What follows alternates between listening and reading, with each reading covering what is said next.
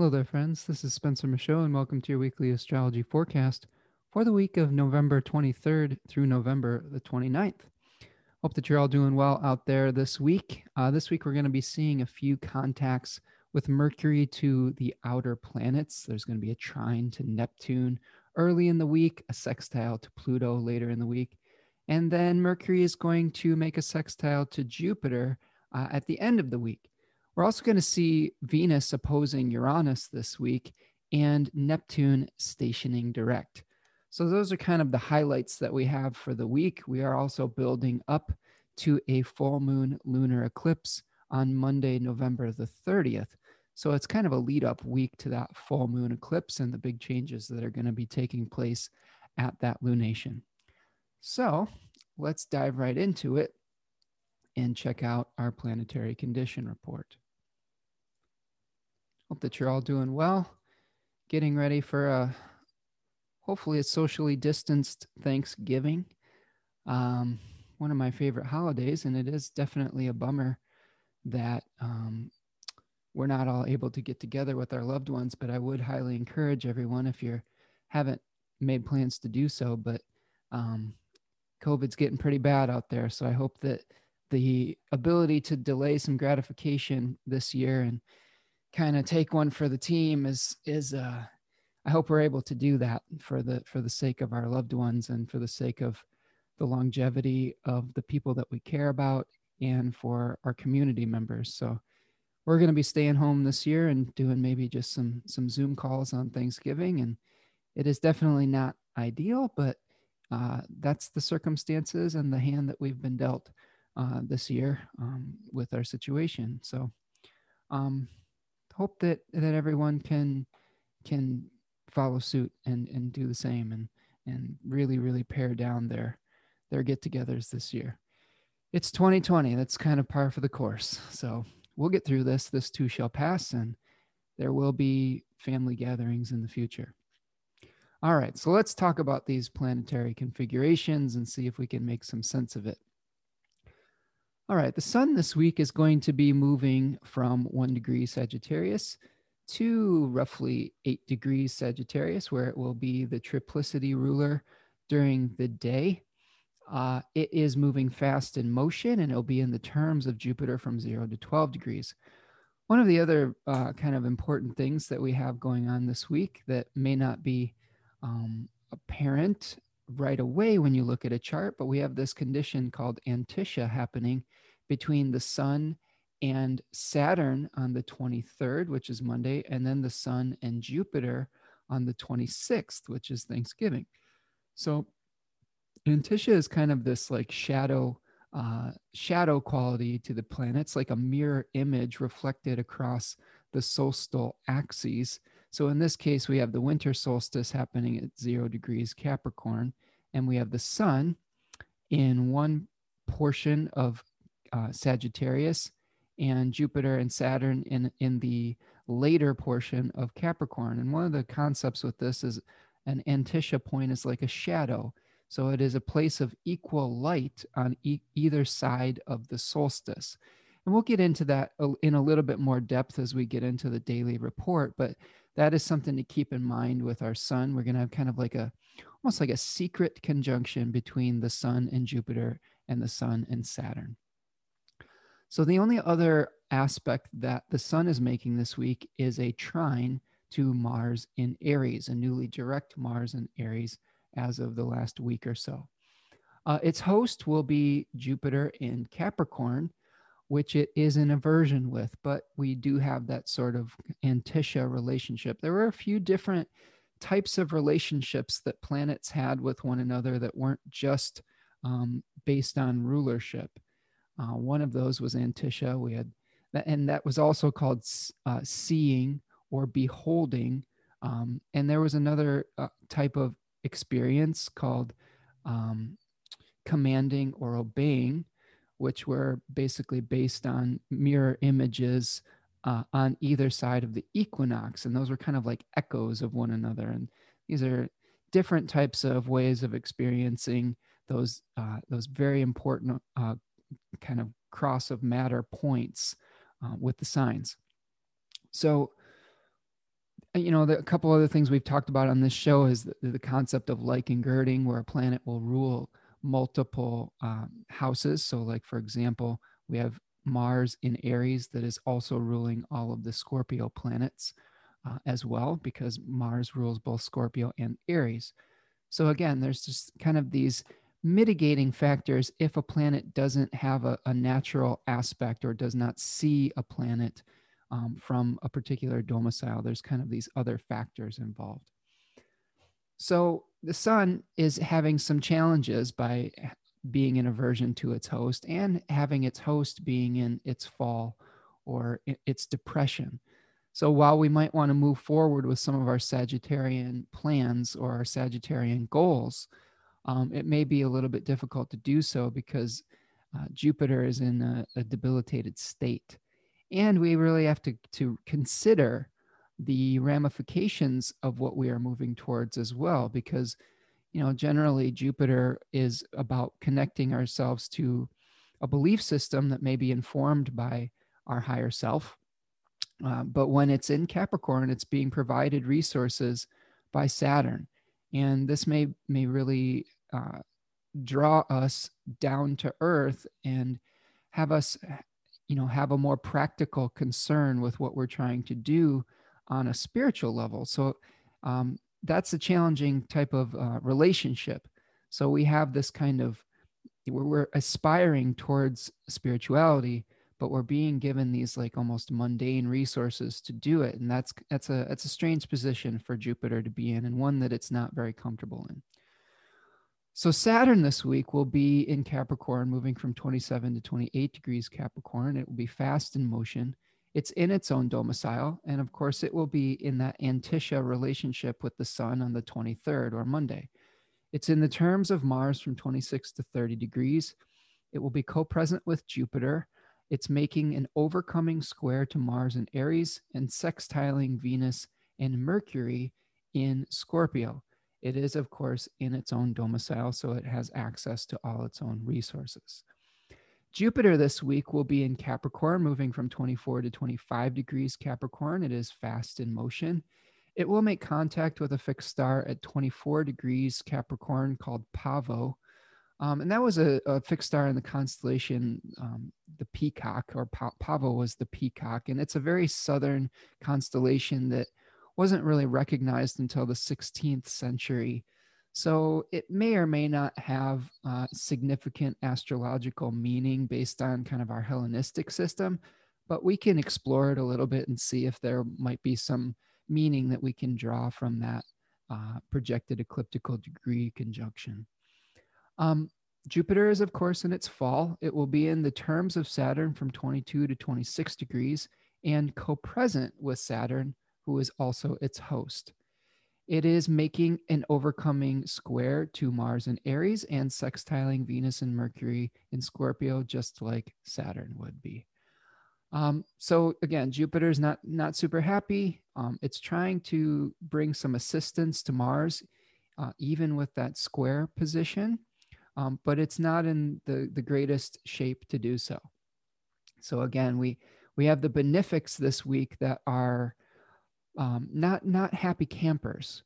We have Jupiter in its fall and Venus in its exile. So it might be difficult for us to have revelry and pleasure this week, which really seems to align with the compromises, the difficult compromises we're going to have to make with a holiday like Thanksgiving, where we generally get together with people and celebrate with abundance and good food and togetherness. And that we might not be able to manifest that this year in the same way. And that may lead to some difficult emotions and some difficult, difficult conversations. I don't know. All I can say is that we're all going through this, and hopefully we can come out of it intact. And I think part of that is through that delayed gratification that Saturn and Jupiter is really asking us for at this point. All right, let's talk about Mars. Mars is going to be in the sign of Aries this week, or the temple of Aries, moving from 15 to 16 degrees Aries. It is slow in motion, because it just turned direct and it is starting to pick up speed, but it is not fast yet. It's in its own domicile. In the terms of Mercury from 12 to 20 degrees, it is receiving an overcoming square from Saturn and Jupiter in Capricorn and making a trine to the Sun in Sagittarius. So Mars is starting to pick up speed again. We might be starting to have an idea of what we want to do moving forward. We're still being asked to take our time and to have patience due to the overcoming nature of those planets in Capricorn. And we may still feel some frustration about not being able to act under our own power or act under our own, I guess, sovereignty on some level as well. So just be patient with the process. I know it's hard to do, but that is what is being asked of us by the collective right now. Let's move forward to Venus. Venus is in Scorpio, moving from 2 to 10 degrees of Scorpio. It is fast in motion.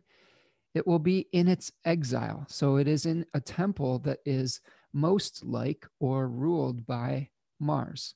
So that's one distinction that has been kind of made in my studies over the last week or two is, Robert Schmidt compares a sign or a zodiac sign to a temple that is like its host. So Mars is so Scorpio is like Mars, and the resources that it provides a planet, the way that it changes a planet is Mars-like. So it's kind of like when a planet moves into a sign, it sort of takes on some of the characteristics and some of the nature of that sign. It still has its own agenda, but it's being given these particular types of essences to work with, or these particular circumstances to work with. So Venus in Scorpio is being, it intends or would like to bring things together that are separated. But it is in a place, it is in a context where separation is kind of the name of the game.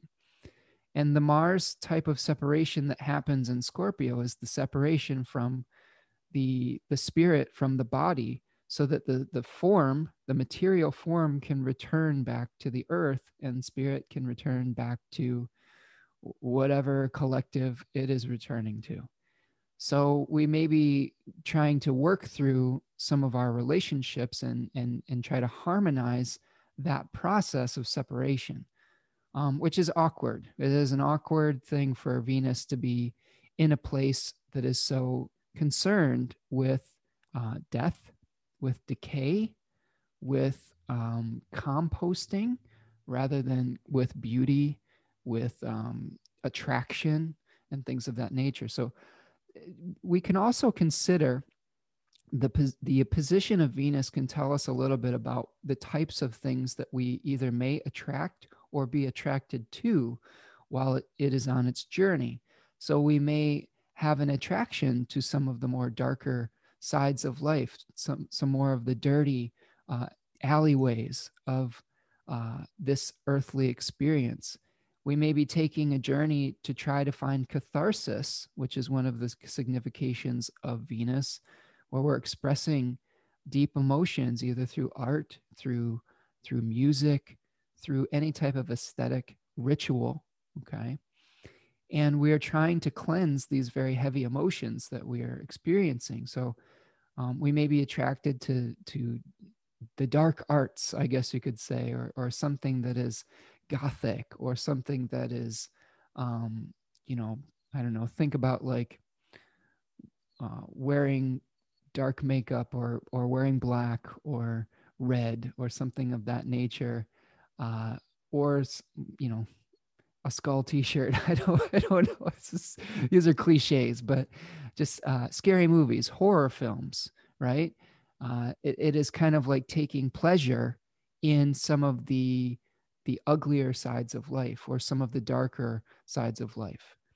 And that's something, when we watch a horror film, we may try to find pleasure in things like murder, or things like monsters, these horrific things. So that could be one of the ways we're experiencing Venus this week.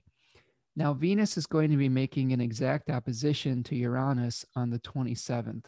So we're going to feel the buildup to that over Thanksgiving as well. So this is a, kind of a wild card for our holiday season, where we're trying to bring harmony, but we might have that harmony shaken up a little bit, which is understandable considering the circumstances.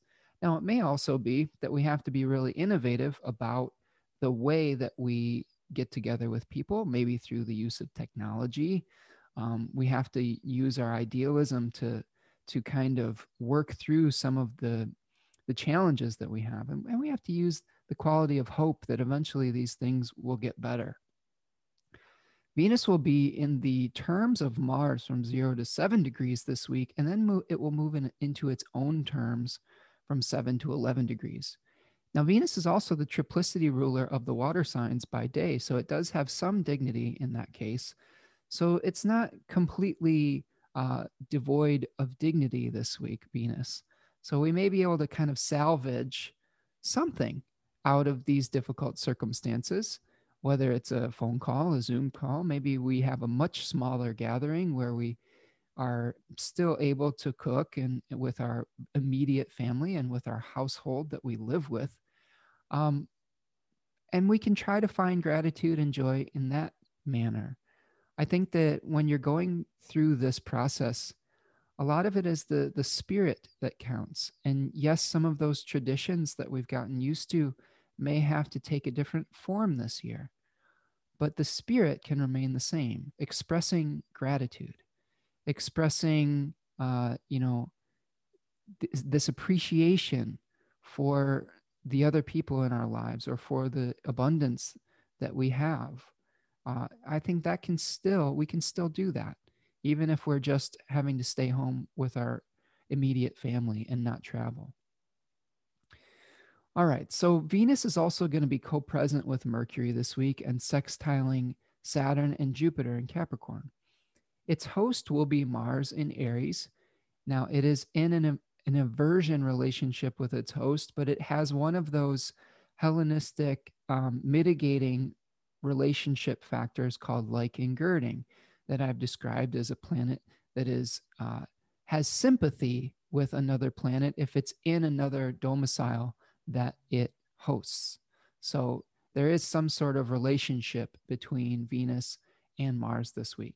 And the same is true for Mercury and Mars. So Mercury will be in Scorpio, moving from 16 to 26 degrees of Scorpio, or actually 27 here. Let's see.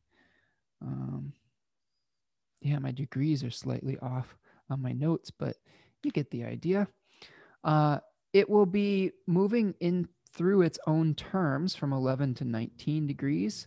And then it will become peregrine when it moves into the terms of Jupiter from 19 to 24 degrees and the terms of Saturn from 24 to 30 degrees. It will be moving fast in motion and conjoining a number of fixed stars in late Scorpio this week. It will conjoin the fixed star Zubin el-Shamali at 19 degrees of Scorpio. On Thanksgiving, it will conjoin the heart of the serpent in the hands of Ophiuchus at 22 Scorpio. That fixed star is called Unakalhai. And then at the end of the week, it will conjoin the fixed star Hadar in the constellation Centaurus at 24 Scorpio. Mercury will be making an exact trine to Neptune and on the 23rd, an exact sextile to Pluto on the 27th, and an exact sextile to Jupiter on the 28th. It will be co-present with Venus in Scorpio and sextile Saturn and Jupiter in Capricorn. Its host, of course, is Mars in Aries, just like Venus. So again, in that inversion relationship, also with this liking girding type of mitigating factor. The moon this week will be waxing from the first quarter to the gibbous phase. It is slow. We have a slow moon. It will be peregrine in Pisces and Aries, and then moving into its exaltation in Taurus, where it is also the triplicity ruler of the earth signs by night and has some dignity in the second phase of Taurus. When it moves into Gemini, preparing us for our full moon lunar eclipse, it will be peregrine. So this is a week of building up and kind of getting prepared for these big changes, for these giant chapter markers. These eclipses are very powerful new and full moons that generally always happen near the lunar nodes of the moon. So in this case, the moon will be close to the north node when we get to that full moon on Monday the 30th. And full moon lunar eclipses are culminations. They're kind of endings. They are the fruition of something that's been coming for a very long time.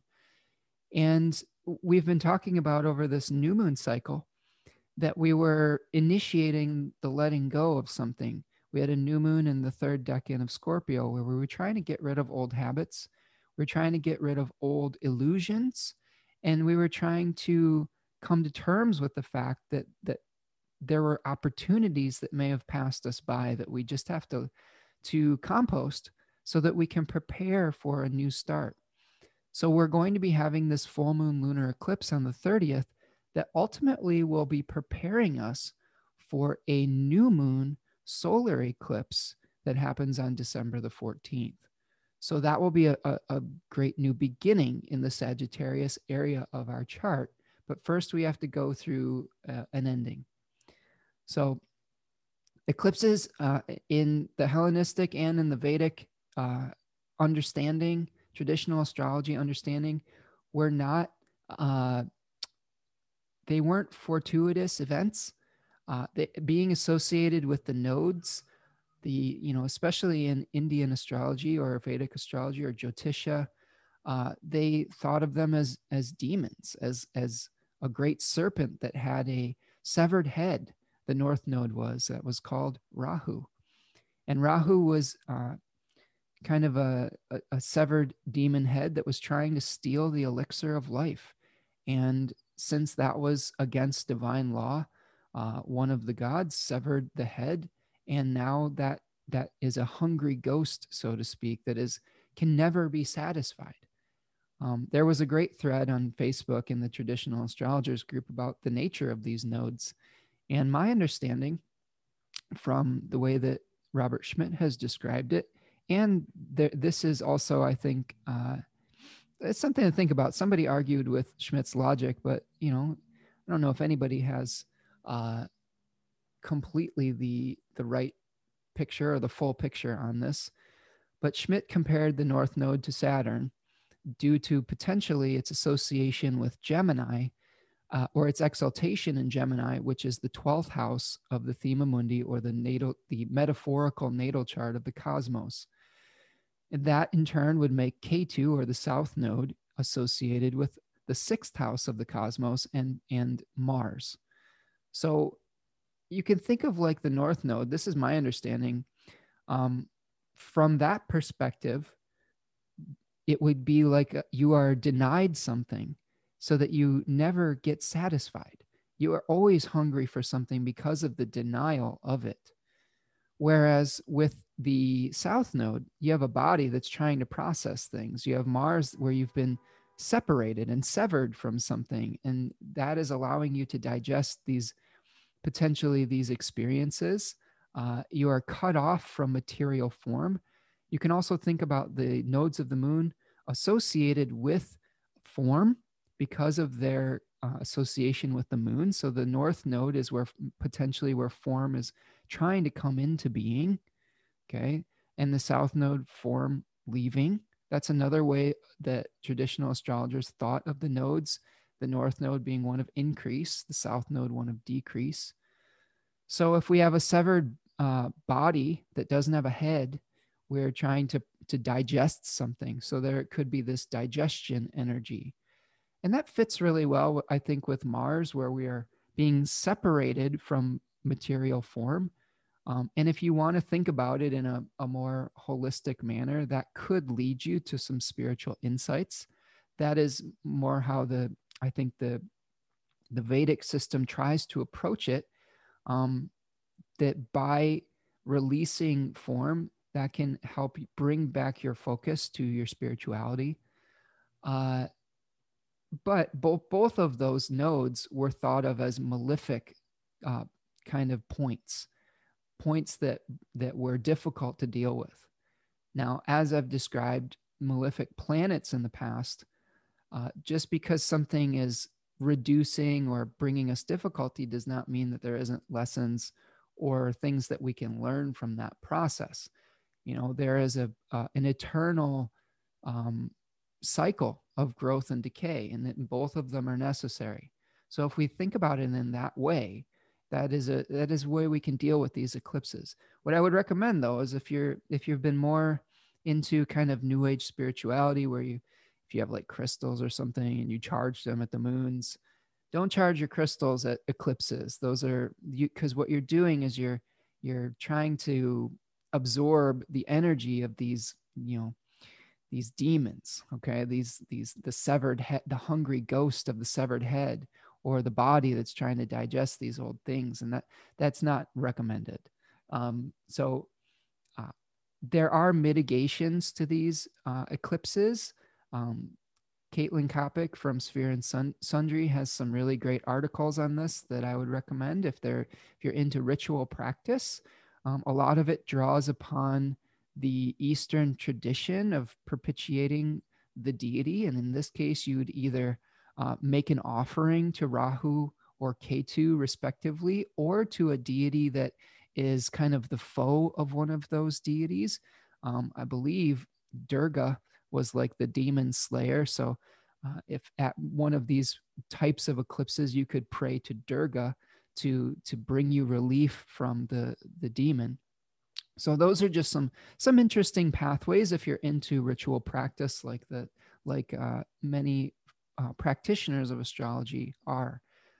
This is something I've been doing a lot of research on lately and thinking a lot about after really getting into Jeffrey Cornelius's book, The Moment of Astrology. And he's really helping me to understand the divinatory nature of astrology and the divinatory nature of symbol, and the way that we interact with astrology and how much of a ritual practice it was in ancient times.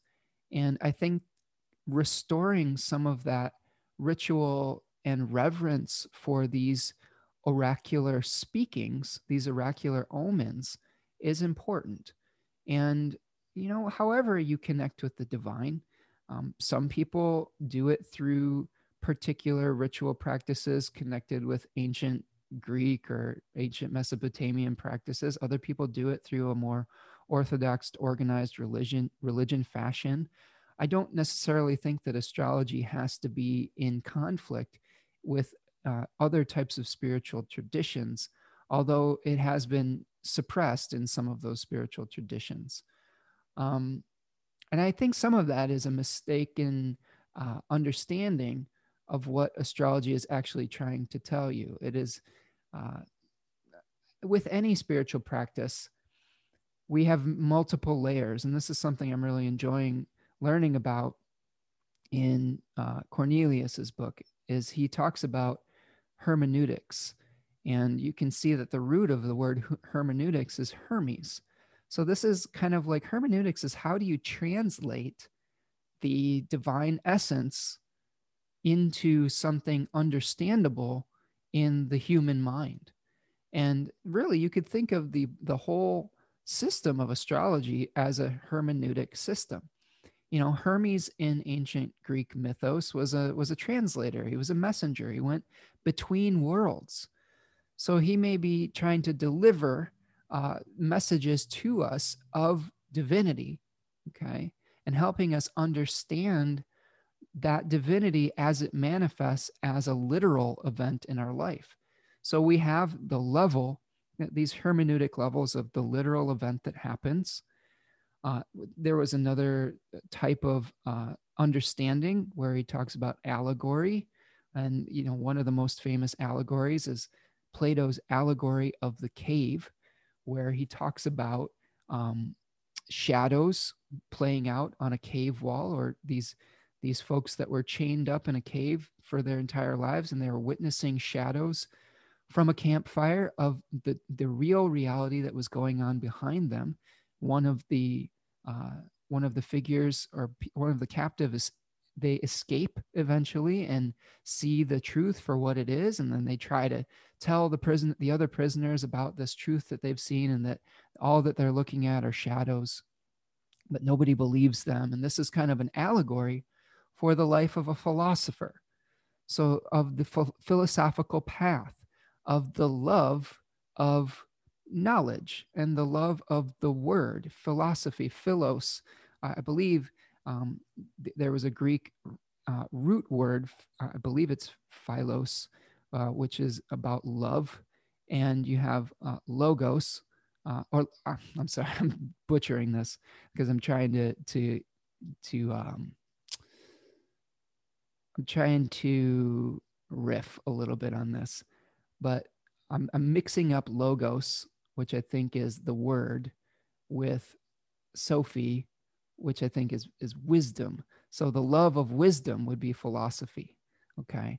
So we have these figures in ancient mythology and ancient history that are trying to explain divine concepts and tell people how what it means to live a human life. And sometimes they do it through allegory. So back to my point about hermeneutics, is a lot of times we will experience something literally, an event, and we try to understand it through storytelling or through metaphor or through an extended metaphor. One other level he was talking about was a trope, which has the root word tropos. And a trope is more of the moral level of a symbol, where we're trying to find meaning in how that symbol can apply to living a good life here on earth. And then the other type of symbol, level of symbol, is the concept of anagogy. So anagogy is more about being lifted up to the level of divine mystery. Okay, so this is a cool quote that I found when I was doing research. It says the 4 methods of interpretation point in 4 different directions: the literal / historical, backwards to the past; the allegoric, forwards to the future; the tropological, downwards to the moral / human; and the anagogic, upwards to the spiritual / heavenly. So you can think of like anagogy as the mystery, the something that can't necessarily be explained. It is that divinity in its essence. Whereas sometimes we will see a symbol and we try to find meaning in how we're going to apply it to our life. And I think that can be associated with those tropes. So yeah, an interesting thing that is a path that I am trying to unravel right now, where my studies have led me to this point. And again, very baby stages of that research. So forgive me if I'm not as eloquent on it right now, but I thought that was something to start introducing, because I think it's really important for understanding these symbols and why we study this. Some of it is so that we can understand what it means to have a human life. Some of it is so that we can get closer to divinity. Some of it is so that we can understand these literal events that we experience and help find human meaning within them. All right. So that's what I've got for my planetary condition report and my little philosophical musings. I will also say that I've been getting a lot of cool books in the mail. I wanted to show you one that I really like.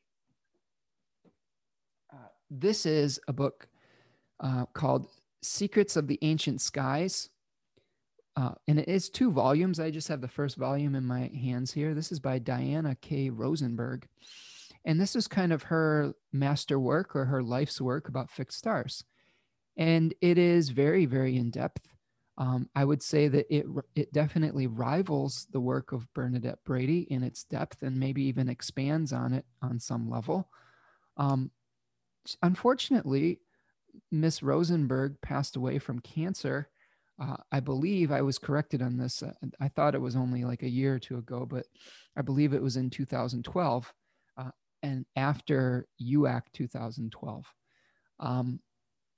She wasn't able to finish completely all of her annotations and footnotes and whatnot in her book, but she finished quite a bit of it, and it is really worthwhile.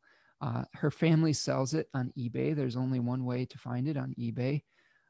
So if you're into fixed stars, it's a very great resource. And I don't know how many of those books are actually left. So if that's something you're interested in, I'd get While the Getting is good. It's not the cheapest book set in the world, but sometimes you have to invest in things if you want to get the information.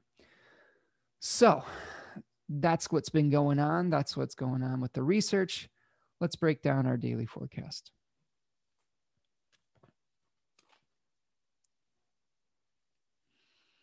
All right, let's move forward to Monday.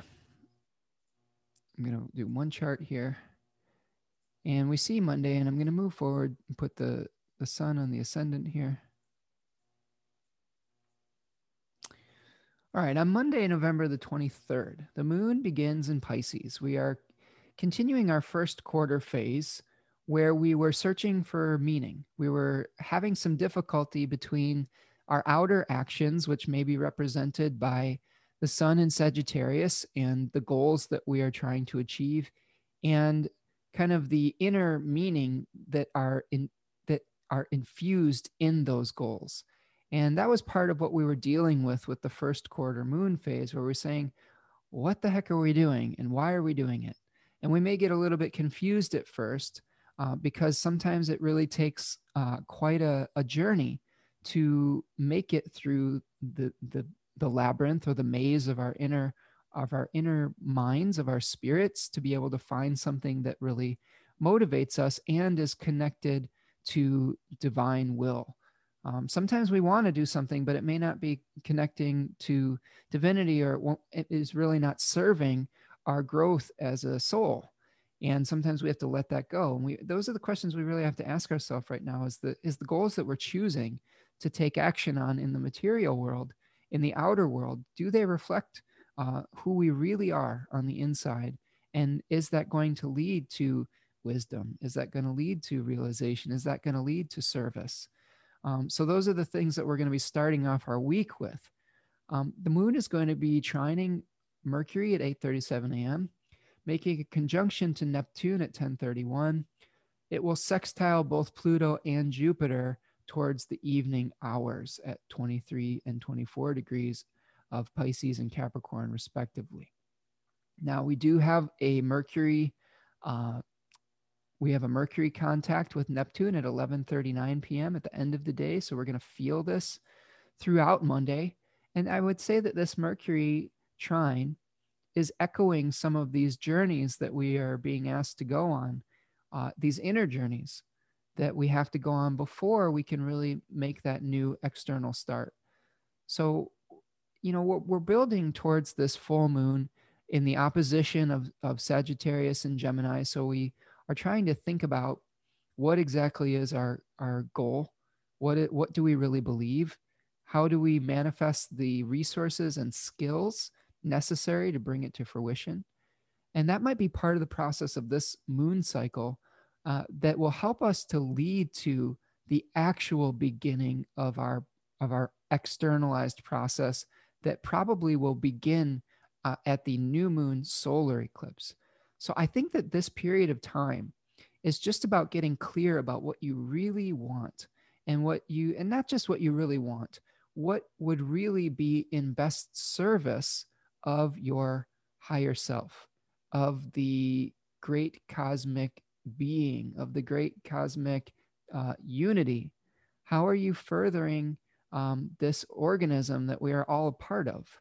And I think those are the questions to really ask yourself this week. And Mercury trined Uranus may help facilitate this. This may be an instance where, Ren Butler talks about the power of visualization, intuition, insight, questioning your higher purpose, searching for meaning with your intellect.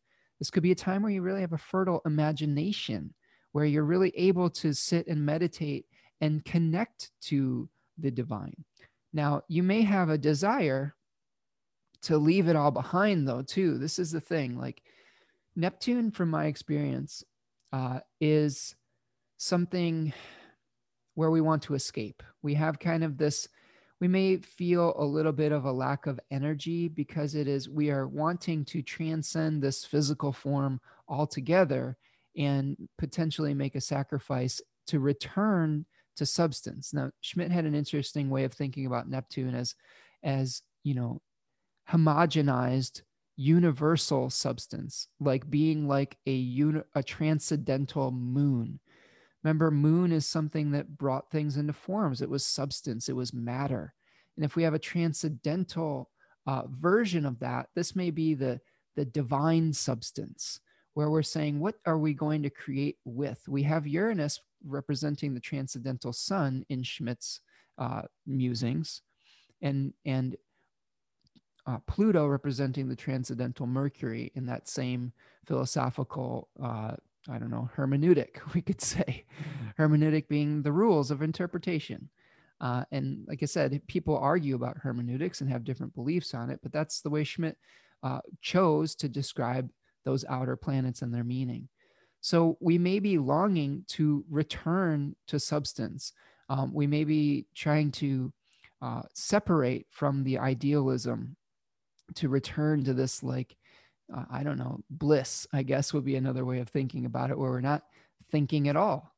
And that could make it difficult with Mercury, because Mercury is all about kind of like thinking, processing, interpreting. And this may lead to some fuzzy details. This may lead to overlooking some particular conscious thought to try to get more to an intuitive, less rational type of idea. So watch what happens on Monday as far as what bubbles up from like the subconscious, what bubbles up from source, what bubbles up where you can't really explain it, where it comes from, but you may want to follow that thread over the course of Monday, because some good ideas could come to you that may be divinely inspired. This is the type of oracular thinking that we're trying to do as astrologers.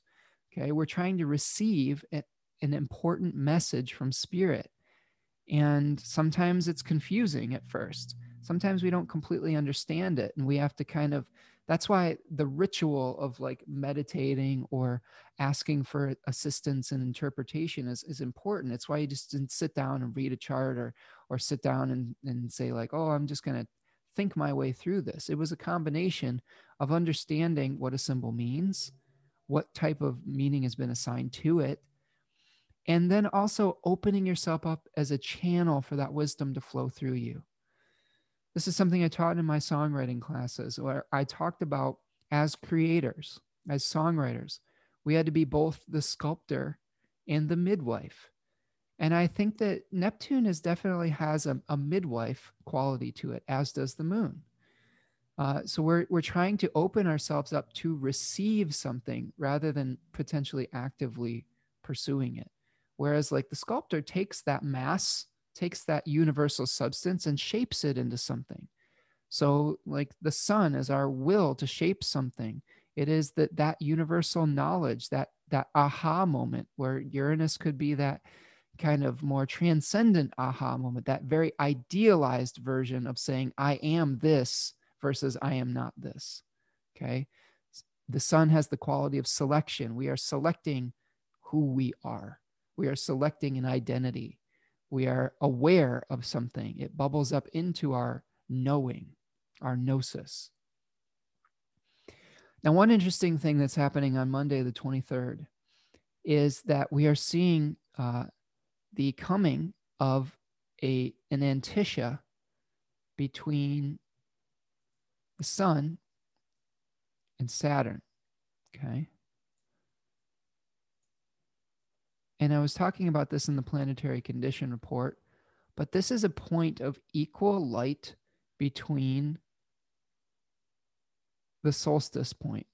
So imagine 0 degrees Capricorn and 0 degrees Cancer are solstice points. This is the summer solstice in Cancer. Okay. This is the winter solstice in Capricorn. And on either side, either, whether this is a day or whatnot, we have these positions the ancient astrologers likened to mirror images or shadows. And it's interesting because we talked about the shadow as playing a part in the allegory of the cave. And I think that there might be some relationship with that right now, with the Antisha. Ancient astrologers said that these signs could see each other or behold one another, and that they were of equal power. But it was a secret kind of sympathy between, planets that were in these particular positions. So on Monday, the 23rd through Tuesday, we're having this secret sympathy between the sun and Saturn. So this may be leading, think about when Saturn and the sun come together. Well, we may be feeling potentially some lack of vitality, some sobriety. This is where we're really coming to terms with time. We're coming to terms with not feeling as vital as we might have in the past. This may be a little bit of depression that sets in when we realize that we're not going to be able to do things that we enjoyed in the past. This may be a little bit of sorrow associated with the type of holiday that we are having to do based on the difficult circumstances of the year. So hang in there on Monday. Try not to get too down. See that this is merely a shadow that is bouncing on the wall. And there is a truth behind that shadow. And that truth may be that because of your discipline, because of your ability to delay gratification, you may be buying yourself future time with those people that you care about, rather than risking the fact that you may either get sick yourself or get people that you care about sick by traveling and saying, oh, I'm going to do this anyway. This isn't real, or this isn't something I should pay attention to. That's the shadow. And that truth is that this is a time of discipline. This is a time of restoring balance. This is a time of paying our dues, because a large portion of our society has refused to acknowledge the reality of COVID and wear a mask or social distance, or not, practice some of the basic common sense things that we've been asked to do. This is the reality that we have right now. And this is the Saturnian rebalancing of that excess. And it's not fun, but it is something that is necessary to get us back to the point of being able to have some semblance of normalcy, I guess, or some semblance of shared reality where we can be with one another again. Again, I really highly encourage you to do the responsible thing this week and through the holiday season. I can't stress that enough. I'm dumbfounded sometimes when I look at the news and I see the numbers continue to rise, and I still see people walking around without a mask, or getting together in large groups, or planning these big holiday parties or things like that. I can't understand it. I can't understand that people are living in such a different reality. It's very difficult to reconcile. And that may be another part of this Antisha that may lead to some feelings of depression, is recognizing the schism that we have in our realities right now with many different factions of our society. And that's something that we're going to have to come to terms with and try to reconcile if we're going to have a shared reality eventually again, which we need to have a functional world. We have to have some sort of shared reality. It doesn't mean that we have to share every single belief, but we have to have enough of a shared reality that we are acting in a way that is not detrimental to one another. And that's something that is really important moving forward, and that we're at a turning point. We're at a crisis point with that particular thing. And that may be something that we're dealing with this eclipse too, truth versus falsehood, belief versus questioning belief. I think that that's something we could see at this full moon, because we have a Jupiter ruled sun, which is wanting to confirm and stabilize belief system, and a Mercury ruled moon, which is all about arguing, contesting, casting doubt onto a reality. So this may be the big theme that we're experiencing over the course of the week as well, is what is our shared reality? What do we really believe? Okay, one little side note about Antisha that I discovered today in my reading. This was on astro.com. I was doing a little bit more research on Antisha. They have a really good article on there. I believe Tanya Daniels was the author. I could be mistaken, but I think that's what it was.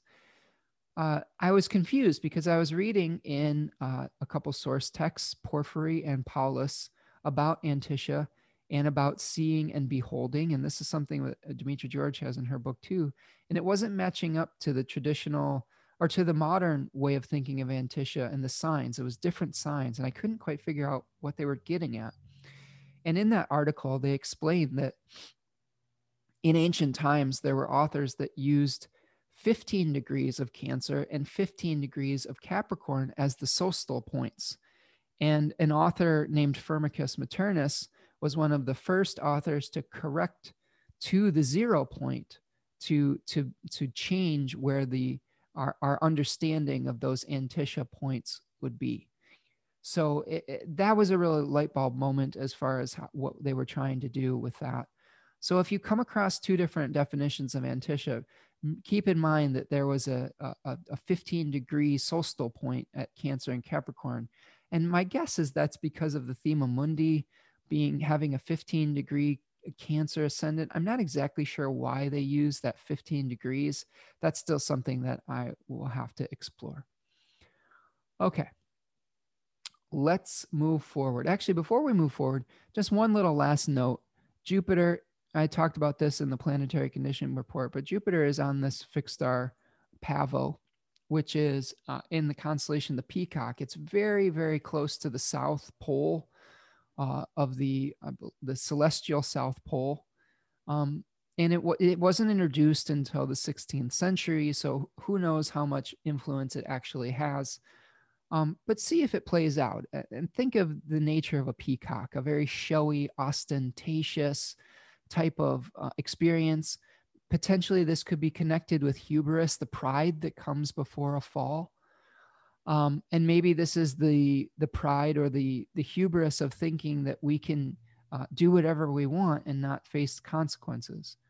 I am nervous for us as a collective right now because of that hubris, because of that wanting to do whatever we want to, regardless of the reality, that the harsh, cold reality, the Saturnian reality that's staring us in the face. So be very careful over the course of the week that you don't fill yourself with pride or hubris or ostentatious behavior, when what is required of us right now is humility, is paring something down, of doing something in a smaller fashion rather than an ostentatious fashion. All right, let's move forward. Sorry for the bummer forecast this week, but it's a tough time right now. And I just want to give you the truth as I see it. And again, everyone's truth is going to be slightly different, but I'm trying to deliver some sort of oracular meaning to these literal events that we're experiencing. And the sky is trying to speak to us right now. The sky is trying to tell us what is required of us to bring things back into balance and back into harmony. And we can feel this, all these events and feel pain because of them and feel sorrow because of them. But we've got a roadmap back to balance. And that roadmap is accepting that we are going to have to do things in a disciplined and mature and potentially in a more humble fashion as we move forward. All right, let's talk about Tuesday. On Tuesday, November the 24th, the moon will be moving from Pisces into Aries at 10:04 a.m., continuing its first quarter phase. We're going to see a sextile from the moon to Saturn at 5:44 a.m. The moon will then move into Aries at 10:04 a.m., and then it will trine the sun at 4:12 p.m. So we have harmony between the lights on Tuesday, the 24th. So we potentially may be feeling a little bit more optimistic, a little bit more, have a little bit more clarity about what we're going to do moving forward. We do have a fixed star conjunction with Mercury this on Tuesday. Mercury is going to conjoin 19 degrees of Scorpio, which is close to the fixed star Zubin el-Shamali. And let's go to our star chart and look at that real quick. So here we go on the 24th. Okay. And we can see that we've got now the sun is right in the claws. Okay. It's right in the claws of the scorpion. This is tropical Sagittarius, this area right here. Okay. Between the claws of the scorpion and the tail, we've got Ophiuchus, the snake handler, AKA Asclepius, the healer, in this area of the zodiac. Here is the peacock down here where we see Jupiter. There's Jupiter in projected ecliptical degree. Okay. Again, it's very, very south of the ecliptic. So it may have a little bit less of an influence than a fixed star that will be right on the ecliptic or closer, which is what we're experiencing with Zubin el-Shamali. Okay. So here we have Zubin el-Shamali, which is the northern pan. Now, in ancient times, the claws of the scorpion extended all the way out. They were huge. Okay. So this was the northern pan, or the northern claw of the scorpion. And this was associated with justice. Okay. The scales of justice. And we had Zubin el-Janubi here, the southern claw, which was down here, or the southern pan. Okay. Actually, it's right here. Sorry. This drawing is not my favorite drawing. It should be the pans. The fulcrum should be here and the pans should be down here. But anyway, Zubin el-Janubi was in a more southern latitude. And whenever you have two fixed stars that are related to one another, the northern one is generally more favorable, being north being like ascending and south being like declining. So we had Zubin el-Janubi, which was about insufficient price, or like a payment that is never enough. It was justice that was harsh. It was like merciless, right? Where Zubin el-Janubi is where we've come back into balance after we understand that we have this lack of balance, and we've over the process of living, we're bringing things back into balance. So they call this one sufficient price, mild justice, mercy, leniency, a favorable verdict. This is where you've fulfilled your obligations and you've brought things back into balance. With Mercury here, we could be arguing or contesting for equality, for fairness. We could be, kind of advocating for some kind of legal reformation, some kind of justice that is bringing things back into balance. Now, I haven't even talked about what's going on in politics. I sort of kind of shut my brain off to a lot of that after the election, because a lot of it's just tomfoolery right now by the Republican Party, grasping at straws, creating conspiracy theories and all of these things, trying to disrupt the results of a legal and fair election. And I hope that we're just going to be able to move forward with all this. And I think for my own mental sanity, I haven't been following every single detail of the corruption that's been happening with that. So I hope potentially by the 24th, maybe we will start to see balance being restored. Because this week, I'm recording this on Friday. Today is the 20th, and we're experiencing conjunction with Zubin el-Janubi as I'm recording this, and things are going off the rails with Republican senators meeting with Trump, trying to disrupt, the vote being certified in Michigan and things like this, where things are just out of whack. So I hope by Tuesday, the 24th, we will start to see some balance be restored. All right, let's move forward to Wednesday.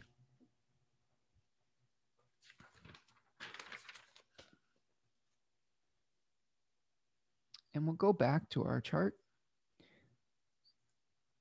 All right, so let's see. Wednesday, November the 25th, the moon will be in Aries, continuing on This is the last day of that first quarter phase before we move into the waxing gibbous phase on Thanksgiving. The moon will be conjoined Mars at 6:39 p.m. So we have an applying aspect from the moon to Mars for most of Wednesday. Mercury will be moving into the third decan of Scorpio at 4:17 in the AM. So this particular area of the zodiac, this decan, is, of course, still hosted by Mars.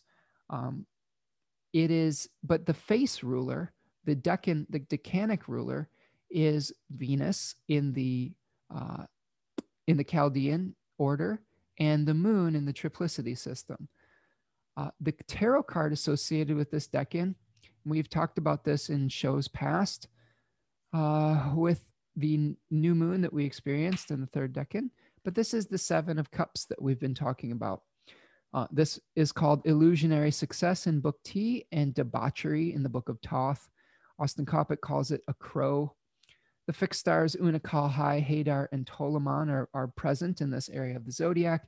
And the daimon, the spirit associated with this face, was called Kairos, or opportunity. So this may be a point where we are thinking about opportunities that have passed. We may be getting a little bit destabilized because of our pursuits of pleasures that are no longer a reality, of chasing the ghosts of the past. This is an area of the zodiac that is kind of associated with, dark, crude, type of, decay. So this may be where our communications take on this like crude sentiments, where we're struggling with some of our darker thought patterns, okay, where we are maybe getting fixed or brooding on the past, where we are upset about these opportunities that we feel have passed us by that we may never be able to get again. This may be the point in time where you're like, oh, I'm really upset because our holiday this year isn't going to be like it was in the past. I'm just making a conjecture here, but just thinking about this on how we may experience this.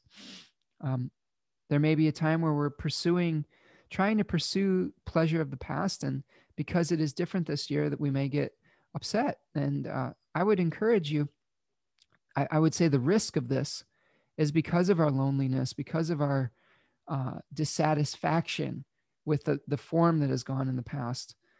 Some real risks are abusing substances. Maybe this is a time where some people are tempted. And this is a theme of this decan is temptation, are tempted to overindulge in things like alcohol, drugs or whatnot. And I would encourage you to try to have balance with things of that nature. And the past is the past. No moment is guaranteed. No experience is guaranteed. And this is why mystics have taught us to live in the moment, because we treat every moment like it's sacred. And this moment is sacred as well.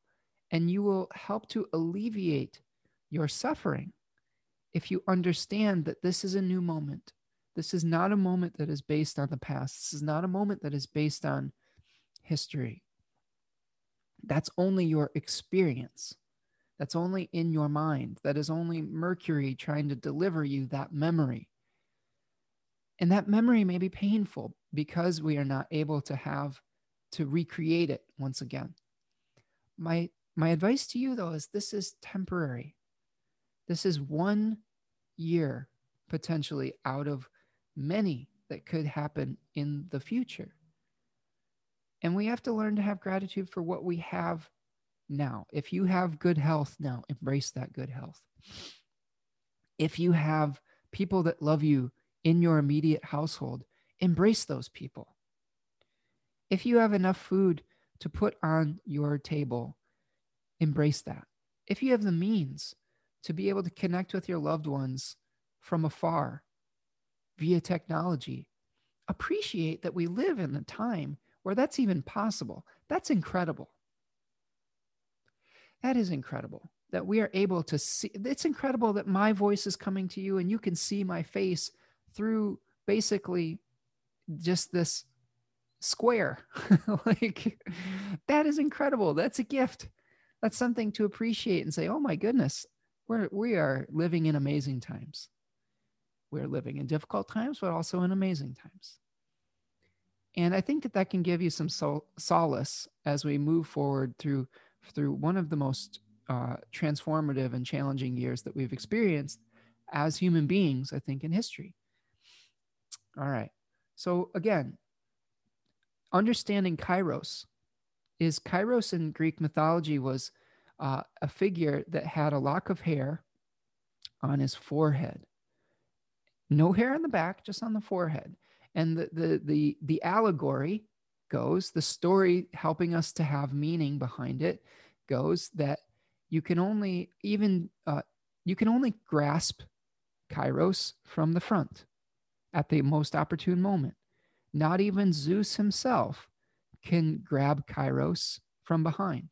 When an opportunity is passed, not even the most powerful force in the universe, the God himself, Zeus, can bring it back. And I think that that's the way to look at this this week moving ahead. Is there are times where forms need to return to the earth, and we can mourn them. We can feel our feelings. I don't think that I can alleviate the pain of separation, but our understanding and our gnosis can alleviate suffering by hanging on to the pain. You can choose to feel the pain and then move forward. You can choose to hang on to the past form to experience suffering. That's the path to suffering.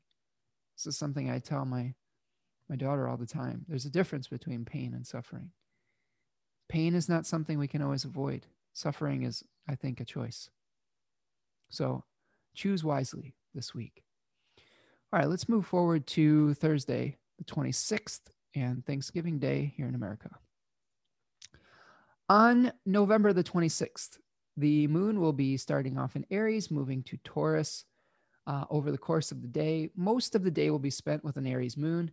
Doesn't dip into Taurus until 10:43 p.m., which is unfortunate because the moon is quite fiery in Aries and not as comfortable. It would have been nice to have a Taurus moon over the course of Thanksgiving, but maybe this is after we've stuffed ourselves full of food and given thanks that we can relax at the end of the day.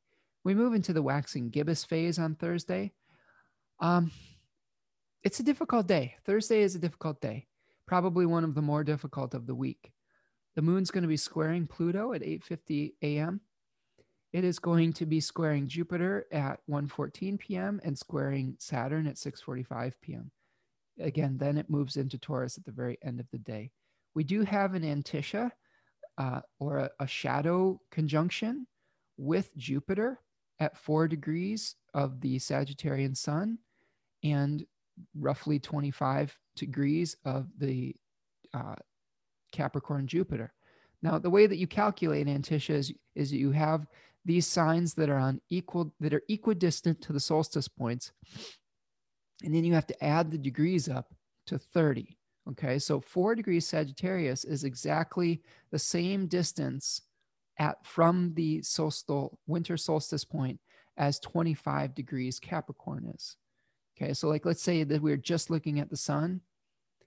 On November the 26th, there is the same amount of light as there would be when the sun moves to 25 degrees Capricorn, which is probably sometime in, late January. All right, mid-January. Okay, so think about that. We've got where the light is decreasing right now, but it will be increasing to the same level of light at that Antisha point. So we may be tempted to overdo it. We may have some hubris, some grandiose thinking, some arrogance. We may also feel optimistic with a shadow sun and Jupiter kind of thing. But with these squares, tempers may flare.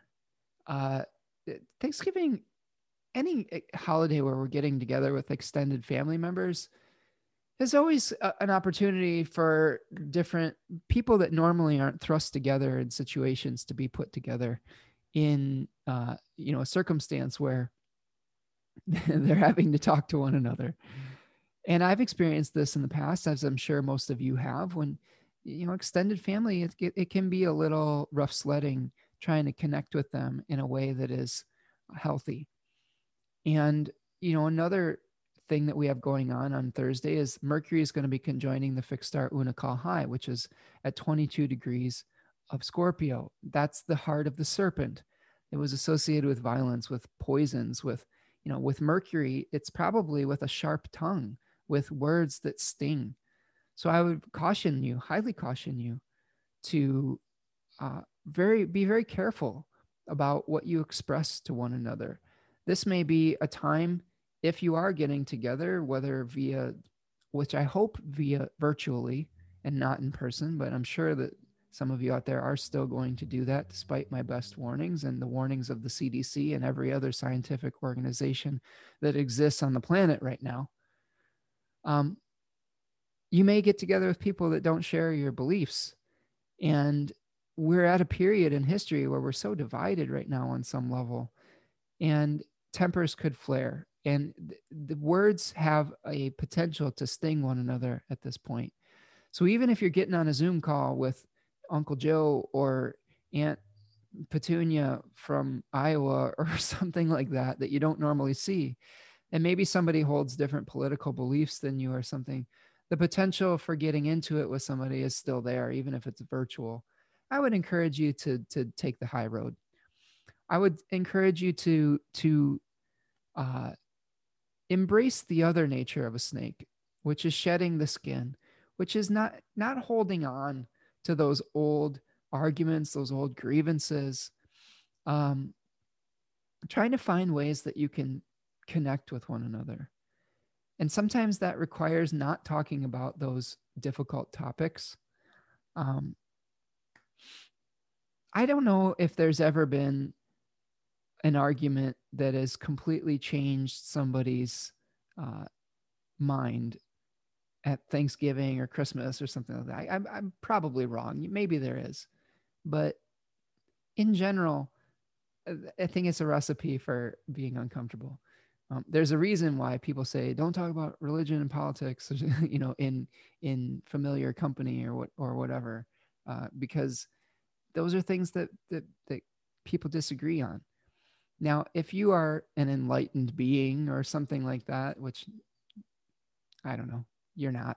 Sorry, like we all fall short of the glory. I don't know if that I'm definitely not. Like I just am a student of this right now, a student of this divine language. I'm not above any of this. But I try. I try to, when I get influenced by maybe some of these lower natures, I try to consider the ramifications of an action. I still might get into an argument. I still might express from maybe a more immature vantage point. I'm definitely guilty of that. But that's why that's why we're working on ourselves. That's why we're trying to learn something in this incarnation. And if you're listening to my forecasts, I have to think that you're trying to be a better person, that you're trying to reconcile with some of your lower, darker nature, with your shadow side, with your Antisha, like, right? You're wrestling with it, and that's okay. That is something that is part of being human. But I would encourage you to try to transcend some of those darker impulses as we get together, because the reality is that nothing is guaranteed. We're at a point where over 250,000 Americans have lost their lives to a very deadly disease. And you don't want the last conversation that you have with somebody to be an argument. I think trying to make peace with people as much as you can is important, even if you are very different people. And I think that's really important to keep in mind when you are having interactions with your family or with your extended family or friends, or that, to keep that in mind this year, because um, there could be a situation where you have regret if you say the wrong thing. And you know what? You don't. No one's forcing you to get together with people that don't empower you. I don't even know if that's the right word, or that don't acknowledge your unique personhood. No one's forcing you to do that. That being said, that you don't have to cut people out of your life if they disagree with you on small things. There's a difference between the separation that happens between people who are abusive to one another and folks that just kind of disagree on some things. And only you are going to be the judge of what that means for you and what is healthy for your own equilibrium. And I won't fault you if there's some people in your life that you're just like, I can't handle right now. I can't get into it with them. There's no shame in that. Sometimes we just need a timeout, and sometimes we just need some time to be with ourselves. And maybe that's this year. And a lot of the guilt that we feel is we're just imposing that on ourselves.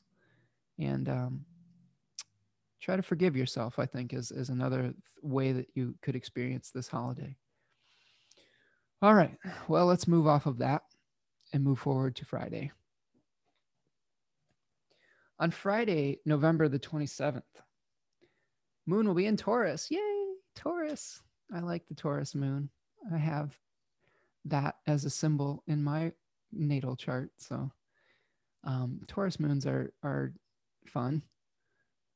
So this may be the day after where we get to relax. We're not stressing out about cooking for anybody or for talking to people that we don't normally talk to. Maybe we just enjoy some leftovers. We are able to be a little bit slothful, I would say. We're continuing the waxing gibbous phase. Now, there are a few things that are going on, though, that may not give us the peace that we're looking for now that I'm looking at it. Oh, boy. The moon conjoins Uranus at 2:10 in the afternoon. It opposes Venus at 2:24. And it's activating a Venus-Uranus opposition, which happens around noon. Mercury will be making a sextile to Pluto very early in the morning at 23 degrees of Scorpio and Capricorn, respectively.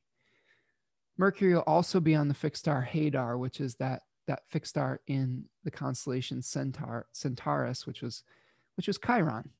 This was the knee of Chiron. It's also called Agena, where we're sharing and communicating wisdom. This is about teaching, common sense skills, discussing a difficult past experience or wound potentially. Chiron was the immortal centaur that accidentally was struck by one of Hercules' poisoned arrows and was not able to heal that wound, but also wasn't able to die. So he lives with this, this really difficult wound. So watch out for the wound that gets opened up Thursday and Friday. With Venus opposite Uranus, this is an interesting placement. We have Venus in her exile, Venus in a difficult spot, Venus having difficulty bringing consensus and harmony and things together. Again, most of us who have some of that Chironic, some of that common sense associated with Chiron, most of us will have spent a separate holiday. We won't have been able to become into union with our loved ones, maybe just in a unique way, though. So again, with this opposition, maybe it's just different. If we talk about Uranus as the way that Schmidt does, as a transcendental sun, we can think about it as idealism. So our experience of trying to create unity is in opposition with our idealism on how we think it should be. And that's painful. When we have a real literal experience that doesn't match up with the metaphorical divine experience that we're hoping for, we can feel restless. We can feel the pain of that. That is a real thing. Like that's something where when the reality doesn't match up with the ideal, that's when revolutions happen too. So that's I think that's some of the revolutionary uh, significations of Uranus, is because people realize that the reality that they're living in, the literal reality, isn't matching up with the the dream that they have, and they get upset. So try not to get too upset if the reality of your holiday didn't match up with the idealized version of it. This too shall pass. Um, what else? We've got a sextile with Pluto. So this may be a time where we're really getting to the depth of some issue, having some penetrating insight. This could be a time where we're really researching something, probing research, depth psychology, maybe getting fixated on something mentally too, or obsessed with something. This is a time where you can really get to the bottom or the heart of an issue. Uh, Try not to be too severe with your thoughts. Uh, this could be where you're getting again that sarcasm or that biting communication can come into play, where you're stirring up the compost pit to heat it up a little bit. This could be where you're bringing things up from the past and arguing about it with people, which is never really a great deal. Like save that stuff for your therapist, and if you have a plan to like move forward with the people that you're dealing with, that's fine. But dredging old hurts from the past, if you're not prepared to heal afterwards, can be really damaging. All right, that's Friday the 27th. Let's move forward to Saturday the 28th. On Saturday, November the 28th, we're going to continue the moon in the waxing gibbous phase in Taurus. We're going to have a sextile between the moon and Neptune at 11:28 a.m. And then the moon will trine Pluto at 9:39 p.m. Mercury is going to be making a sextile with Jupiter at 9:51 p.m. And Neptune, our planet of illusion and of transcendence, will be stationing direct at 7:36 p.m. So that's kind of I guess, the big news of the day is Neptune stationing direct. Now, this isn't super uncommon. The outer planets, Neptune, Pluto, and Uranus, spend most of at least half of the year in retrograde motion. You can see Uranus is still retrograde right now. Pluto is direct. But this may be where we are really getting in touch with what is our dream. What are some of the beliefs that we have that are motivating us? Maybe what are some of the illusions that we have, or the mirages or the oasis things that we are, living under a falsehood.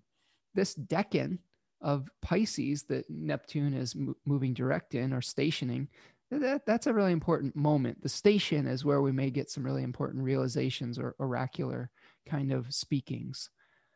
It's called the Net in Austin Coppock's book, and represented by the Nine of Cups. And he talks about this as being associated with dolos and truth versus falsehood. There's a story in this decan where Prometheus was crafting man out of clay, and he had an assistant named Dolos, which has sort of like a sorcerer's apprentice type of energy, where when the master isn't looking, he tries to craft his own figure of humanity, but ran out of clay and wasn't able to finish the feat. But the story goes is that Prometheus took pity and was so flattered by the attempt that he put both in the kiln, and one became truth and one became falsehood. So think about, what is the reality that you're living in right now? Is it true? Is it reflective of the cosmic idealism? Or is it a falsehood? Is it a false ideal that you're following? Is it only motivated by material desires? I think that's the key of discerning real truth and essence versus falsehood. Is a lot of the times we think that our belief systems are motivated by some higher purpose or some higher calling, when they're actually motivated by material security issues. And I think that that's when we run afoul of the divine law, is when we're trying to serve these material desires under the guise of spirituality. And, this has happened throughout the centuries, where we have these sacred texts that come down to us, and we have the word representing a spiritual truth, an allegory for truth. And then we have people that are turning them into tropes or some kind of moralistic way of living. And that's open to interpretation. And sometimes we have, for example, we had interpretations of the Bible, like the King James version of the Bible. And one of the questions many historians and theologians have had when they're questioning that work is, how much of that work was changed to suit the king, all right, King James? How much of the wording, how much of the stories were shifted from the original language to create subservience to a king, and to keep people in line and keep people in a system and keep people faithful to the earthly king rather than the divine king. And, I don't have a great answer for that, but that's always something I ask myself is, religion is something that can definitely be corrupted by human beings. And that is always a danger when we have an interpreter. You know what I'm saying? So if we get back to our hermeneutic, a lot of the times the spiritual teachings are not bad. They're not detrimental. They're not harmful. But in the translation process, people, insert their own beliefs and their own desires, their own wills based on, their own earthly desire. And then it becomes corrupted. And we've seen that, playing out in our news cycle. And you see it playing out in like the Westboro Baptist Church, which is just spewing hatred and things like that. Like that's not rooted in spirituality. That's not spirit. That's not love. So be careful of how you are trying to transcend your reality, and make sure that it is rooted in an essence of spiritual truth rather than a falsehood. And it's hard to know sometimes, and sometimes you need feedback on that.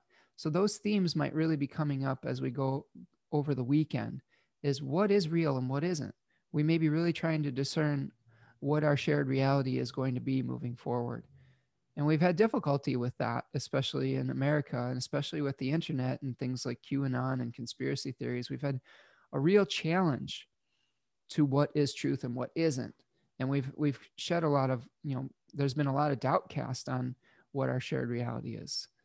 And I don't have a good answer for you other than just,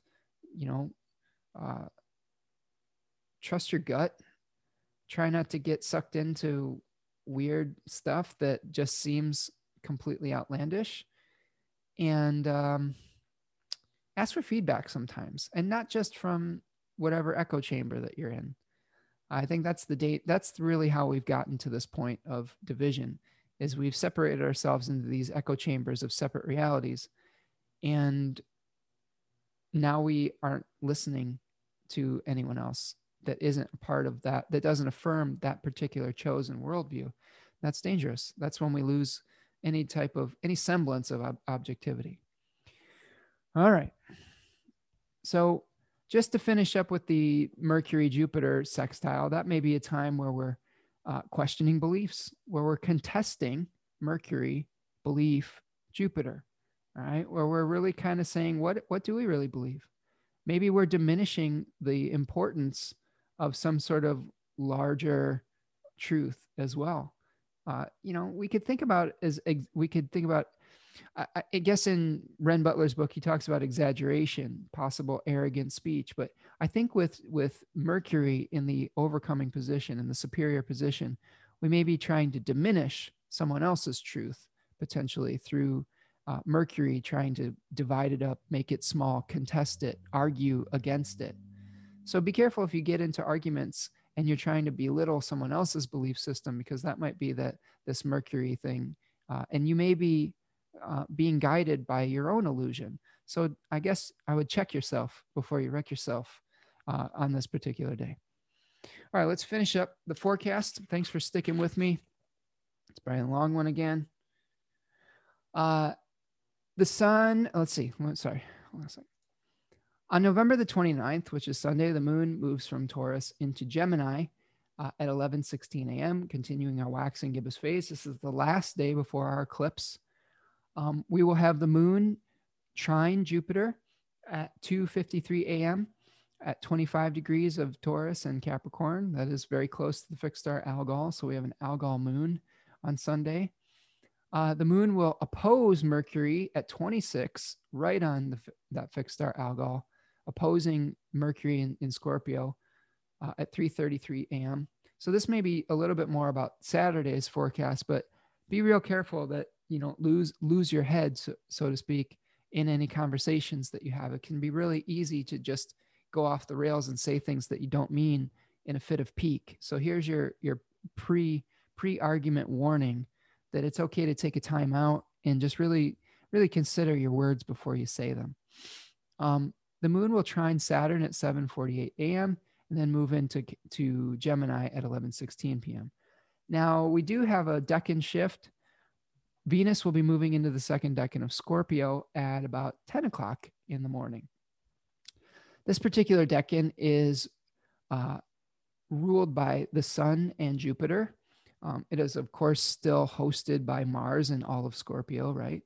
But we have a different kind of like face ruler. The tarot card associated with this decan is the Six of Cups, which many tarot enthusiasts associate with nostalgia, memories. Let's see. Here it is here. We see two children, one giving a cup to another. It's kind of like associated with memory in the past. Austin Coppock calls it mutual distillation. Book T and Book Toth calls it pleasure. We've got a number of those fixed stars in this decan, Acrux, Alphecca, and the two Zubins, El Janubi and El Shamali. The daimon associated with the second decan of Scorpio is Leto, who is the mother of both Apollo and Artemis, the sun and the moon, respectively. So we may have a deep desire for intimacy, for emotional intimacy. We may be mourning the loss of that intimacy due to the not being able to manifest things the same way we were in the past. There is a danger of getting entangled in relationships that are based on the pursuit of pleasure that is a memory of the past. We may have a need to cleanse ourselves and let go of old habits, let go of old hungers or old desires. We may experience a catharsis or a release of deeply held emotions through processing or distilling our memories. This is the kind of energy where you are, if we're thinking about another allegory, turning water into wine, right? This is or turning grapes into wine. It doesn't even have to be water. This could be like where we are taking the grapes of the past, crushing them down, and figuring out what we're going to save from that process. What did we learn from the past? What have we learned from our relationships? What have we learned from opportunities that are no longer manifesting in the world of form? What do we need to release in our relationships to move forward to a rebirth? And, this is the thing, Semisonic said it best, closing time, every new beginning. Closing time. Every new beginning comes from some other beginning's end, right? So embrace the endings. It's a liberation. I love that word when I think of the malefics now, the liberation of malefic influences, the liberation of Mars, the liberation of Saturn. Being able to separate from stuff that doesn't serve us anymore, being able to figure out what the essence is of our experience and what we've learned from it. That's where the wisdom comes in. And that's where your wisdom process hopefully is going to serve you well, is by understanding your past, not getting fixated or lost in it, taking with you the experience and the lesson, and then letting the rest of it go. Because that wisdom is going to inform the new start that you're going to make in whatever is bringing you vitality moving forward. Okay. So that's what I've got for this week. Looking ahead to next week, the 30th through the 6th. On Monday, the 30th, we've got our full moon lunar eclipse at 8 degrees of Gemini and 8 degrees of Sagittarius. So the moon will be at 8 Gemini. Big changes. This is where we really are going to be dealing with truth versus falsehood. And what do we really believe? And what are the skills necessary to bring our dreams into reality? We're going to see a sextile between Mercury and Saturn on Monday as well. On the 1st, Mercury moves into its exile into Sagittarius. So we'll discuss that. We got some fixed star placements where Venus will be conjoining Acrux and Alphecca at 12 Scorpio on Tuesday the 1st. The Sun will be conjoining the fixed star Antares at 10 degrees of Sagittarius. That'll be interesting to break down. That's one of the royal fixed stars. So a big day with that. And we're going to be changing decans with the Sun. And towards the end of the week, Venus will be moving into a trine relationship to Neptune. So we'll be starting to get some more clarity on what the dream is and how we're going to transcend the reality and move forward to our new chosen endeavors. So I hope that you're all doing well out there. I feel your pain as far as the family get-togethers go. Some of you may be celebrating. You're like, I didn't like getting together with the extended family anyway, and so be it. You've gotten a reprieve for a year, I guess. So someone's reality and someone's hardship and pain is someone else's celebration, and that's often how it works in the world. But hang in there if you are feeling some difficult emotions this week when it comes to the holidays. The holidays are always something where we think about things in the past and how things should be versus the reality of them. Just remember that what you're experiencing is not necessarily the truth. It is based on the past memory, and try to be present as much as you can. If you are enjoying these forecasts, please hit that like button, hit the subscribe button on whatever platform you're on, YouTube, and the Apple Podcasts, SoundCloud. That really helps the algorithm and my videos appear for other people. If you want to support the work that I'm doing here monetarily, I do have a few donation links, including a Venmo at Spencer Michaud and a PayPal Me link. Of course, the best way that you can support my work is to reach out for a reading. If you need some guidance through the holiday season, reach out, and I will help you work through it and the types of things that you may be experiencing. So I hope that helps everyone. And I hope that you have a good Thanksgiving and find things that you can have gratitude for despite the challenging circumstances. Take care, everyone. Peace.